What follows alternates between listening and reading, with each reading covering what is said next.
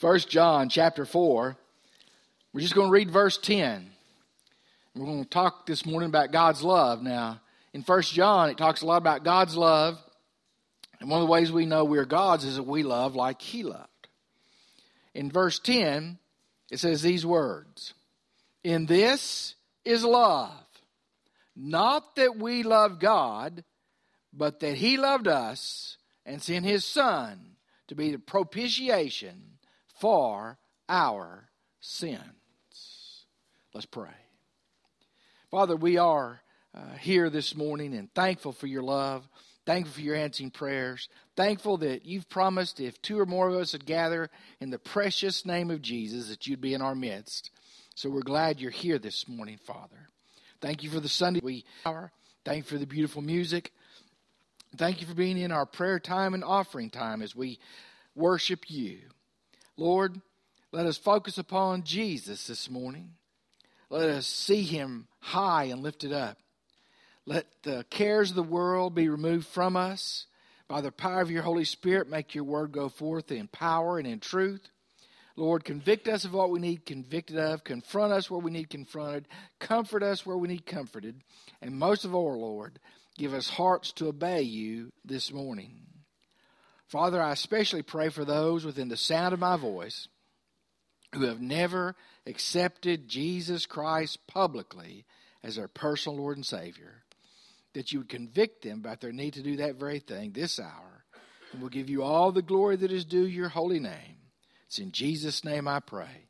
Amen. I don't know, maybe as a kid you played this little game. You know, you got a daisy or something and you pluck it. He loves me. He loves me not. You know, and if you're counting ahead, you're cheating because you want to see that it's going to turn out right. And so if you have to, you reach down and pick something green and then finish plucking it, right? Now, some of us have actually played that silly game, and there was two girls out playing it, and one was, "He loves me. He loves me not. He loves me. He loves me not." And she thought she was going to run out, so she picked a little something else. And, "He loves me. Oh." The other said, She stood there and goes, "He loves me. He loves me. He loves me. He loves me." And the first little girl said, "You're cheating. That's not right." The second one said, "I'm not cheating. He loves me." I said, "But you didn't." "Yes, I did. You're talking about some silly boy. I'm talking about God, and there's never a time He doesn't love me." And I think that's what John is trying to get us to understand right here in this verse of Scripture. God absolutely always loves us. When you accept Christ as your Savior, you need to understand you have the love of God forever.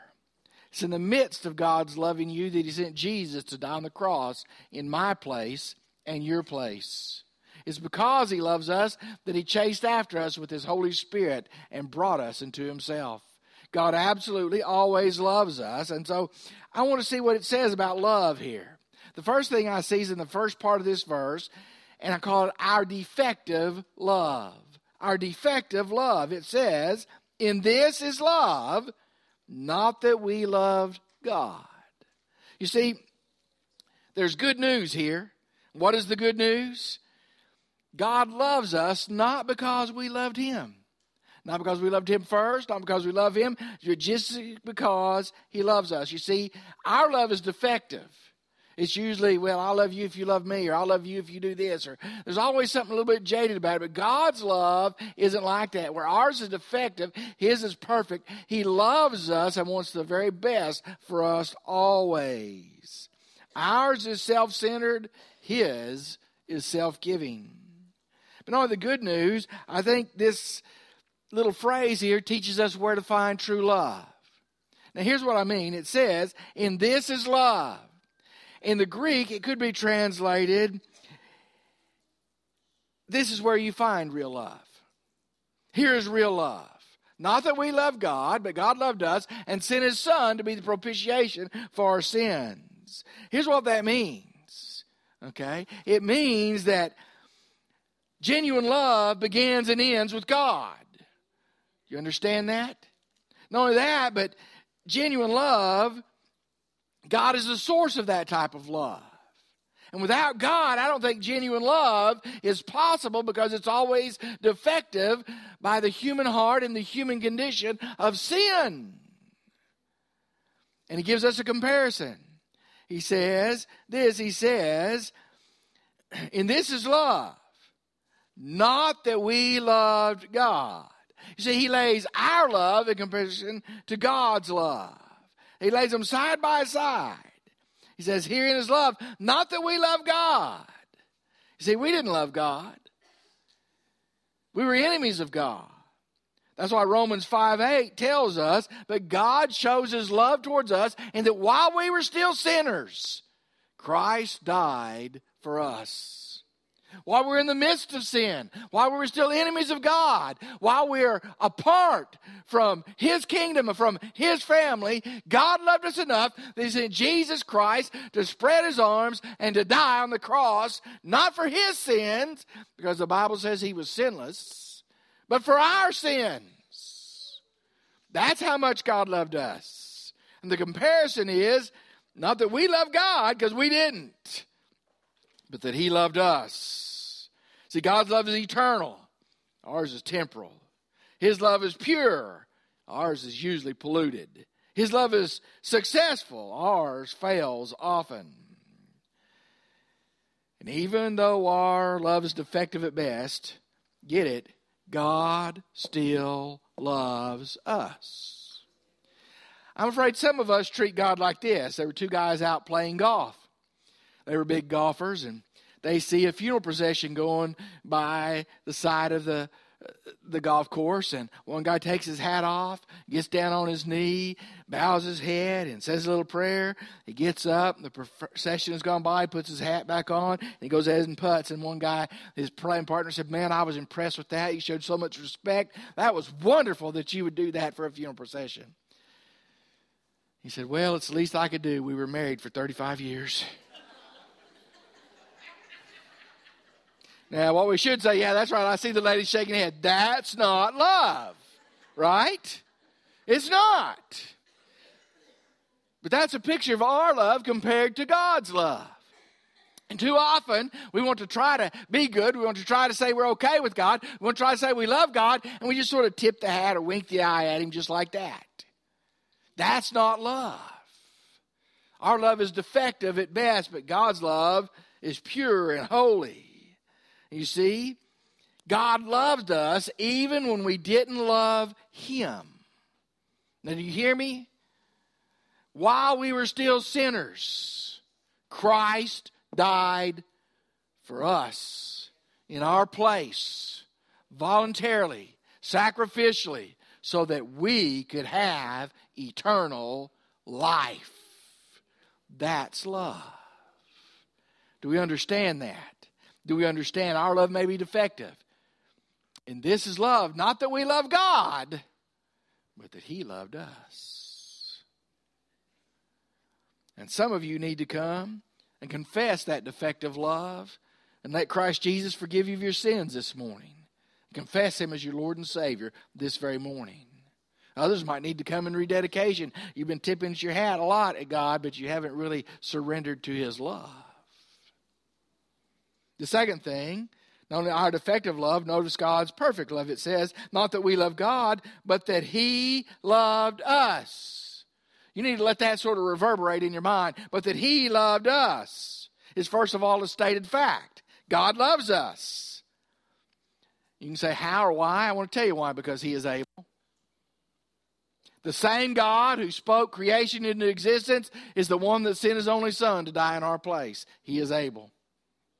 The same God who healed the lepers is able to love us.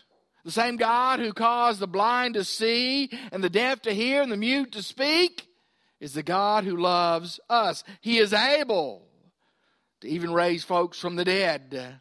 He is the God who is able. And what that means is he is able to love the unlovable. You may think that God is lucky to have you, but you've got it just backwards. You're lucky to have God. God loves us even when we're unlovely. God loves us when we didn't deserve it. God loves us in spite of our sins. God loves us enough to send Jesus Christ to pay the payment for our sins. See, it's a stated fact, but it's also a certain reality. In this, therein is love, or in this is love, not that we love God, but that God loves us. Here's what that means. It speaks of God's decision regarding you and I. His decision is to love us. We cannot change His mind. He said, I love you this much. And He died in our place. We can't change His mind. His love is perfect. The psalmist says it this way, His mercy endures forever. That's love. His mercy endures forever. It's a stated fact. It's a certain reality. It sort of goes like this. There was a man and his wife, and they had 5 sons. They worked hard to give their boys an opportunity to succeed in life, and 4 of them were absolutely successful. But oh, that youngest one was always in trouble. That youngest one always had problems. That youngest one got into trouble with the law again and again until he was sentenced to a long prison term. It was in prison that he began to examine his life. It was in prison that he found Jesus as his Savior. And right before he was paroled, he wrote a letter to his dad. Dad, I know I have disappointed you and disillusioned you all these years. But Dad, I ask you to forgive me, and I would like to come home. If it's okay for me to come home, when I get off the bus, I'll walk around the corner and I'll be able to see our house. And if there's a yellow ribbon tied to the mailbox, I know it's okay for me to come home. And if it's not, I'll go and get back on the bus and go somewhere else. Well, the son was so nervous. What would he see? He walked slowly off the bus towards the corner, didn't want to look up, afraid that there'd be nothing there. And when he glanced up, he couldn't believe it. There was a ribbon on the mailbox. There was a ribbon on the car. There were ribbons on the house. There were ribbons in the trees. There were ribbons on the roses. Yellow ribbons everywhere. And as he got to looking, his father was looking for him and had a yellow ribbon tied to his arm. He was so happy. He said, of course I love you, son. You're always welcome home. The point of that story is this. Those parents still love their son no matter what he did, no matter how he had failed. When you come to God and repent, it doesn't matter what you've done in the past. It don't matter how you failed. He will love you. When you quit rejecting God and running from God, you'll find the God of mercy and the God of love has been waiting for you. Remember the parable of the prodigal son, how he was a long way off, and the father didn't wait for him to come all the way home and scold him. He ran to him. He fell on him and kissed him. There were tears flowing. When the son went through his speech, I'm no longer worthy to be called your son. He said, bring out the robe and put on him a sign of sonship. Bring out the sandals on his feet, a sign that he wasn't a slave. Bring out the ring and put it upon his finger. He's my son. He was lost, and now he's found. And the Bible says they had a party. That's God's perfect love. His love is perfect to save anybody here and to keep anybody here saved. His love will not give up on you, but you do need to come back to Him or come to Him for the first time.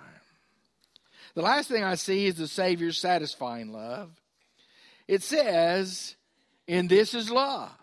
Not that we love God because we didn't, but that He loved us. He does. And notice, and sent His Son to be the propitiation for our sins. He sent His Son to be the propitiation for our sins. That's a hard word to say. Notice, first of all, He was sent in love. Isn't that what John 3:16 says? For God so loved the world that He gave His only begotten Son, that whosoever believes in Him should not perish, but have everlasting life. He was sent in love. But not only was He sent in love, He was successful in loving. He sent Him to be the propitiation for our sins. Propitiation is a great big fancy word. Basically, I'm going to explain it this way. It means to cover. Okay? Specifically, it has its roots in the Old Testament sacrificial system. In the Old Testament, they went into the Holy of Holies, the high priest did once a year, to the mercy seat, with the blood to sprinkle on the mercy seat for forgiveness of his sins and the whole nation's sins. And that blood would cover the mercy seat. And so God would not see their sins, but would say their faith, and he would forgive their sins. Now, the interesting thing to me here is that's what propitiation means, covered. We're covered by the blood of Christ. But you see, in Hebrews, I think it's chapter 9, verse 10, the same form of this word is actually translated, not propitiation, but translated mercy seat. And what it's implying is that Jesus became our mercy seat. He became the covering for our sins so we could have forgiveness. He is our mercy seat. Hebrews 10, 11 and 12, the writer of Hebrews says this, and every priest stands ministering daily and offering repeatedly the same sacrifices, which can never take away sins. But this man, Jesus, after he had offered one sacrifice for sins, forever sat down at the right hand of God. His sacrifice was complete. 1 Peter 3:18 says it, for Christ also suffered once for sins, the just for the unjust, that he might bring us to God, having been put to death in the flesh, but made alive by the Spirit. He is a propitiation for our sins. It was perfectly satisfying. In other words, our sins demanded a payment. A holy, loving God could not accept sin in his sight. We could not pay the price. Jesus paid the price for us. He secured our salvation forever. You see, that's what Jesus did. Now, to make it a little plainer, let's see, who do I want to pick on? Ethan, you're here today. He loves me to pick on him. He'll turn bright red here in a minute. Let's say Ethan's sitting on death row. Don't do that. Okay. And it's almost time for his execution. And as he's there in his cell one day sitting, all at once he looks up and there's some guards there. And there's the judge who originally sentenced him. The judge says, open it up. He opens it up. He says, come on out of here. He's wondering what's going on. There's another guy with the judge, and the judge says, get in there. They shut the thing, and Ethan says, what's going on? Who is he? Well, he's the guy who's going to stand in your place. What do you mean? Well, he's the guy that's going to die in your place. Not only that, he's my son. That's what God did for us in Jesus Christ. His perfect love satisfied the demands of a holy, just, loving Father. He took our place. And therefore, we go back to, he loves me, he loves me, he loves me. The little girl had it right. God loves us. Would you bow your head and close your eyes? My question is very simple. Have you responded to the love of God? Have you said, yes, I am a sinner? Have you asked Jesus to forgive you of your sins and be the boss of your life? Have you turned your life over to him? If not, this morning you need to do that. Maybe you say, I did that a long time ago, but I've been drifting so far away. In other words, the Bible calls that in Revelation chapter 2, you have left your first love. He told the whole church that. They did all these things that were good, all these things that were marvelous, but they had left their first love. Maybe you need to come back in rededication. Maybe you need to join this church, put your life and work here. But whatever you need to do it because God loves you and you want to be obedient. I'm going to pray. When I finish praying, we're going to stand. Brother Ron's going to lead the hymn of invitation, and you come as you need to come. You don't wait any longer for somebody else. You come because you need to come. Father God, this is holy time because you are here. And I ask that your Holy Spirit will have control and move among us and touch our hearts and minds and give us the courage to come forward with what we need to do. And Father, as you do this for us, I'll praise your holy name. It's in Jesus' name we pray. Amen.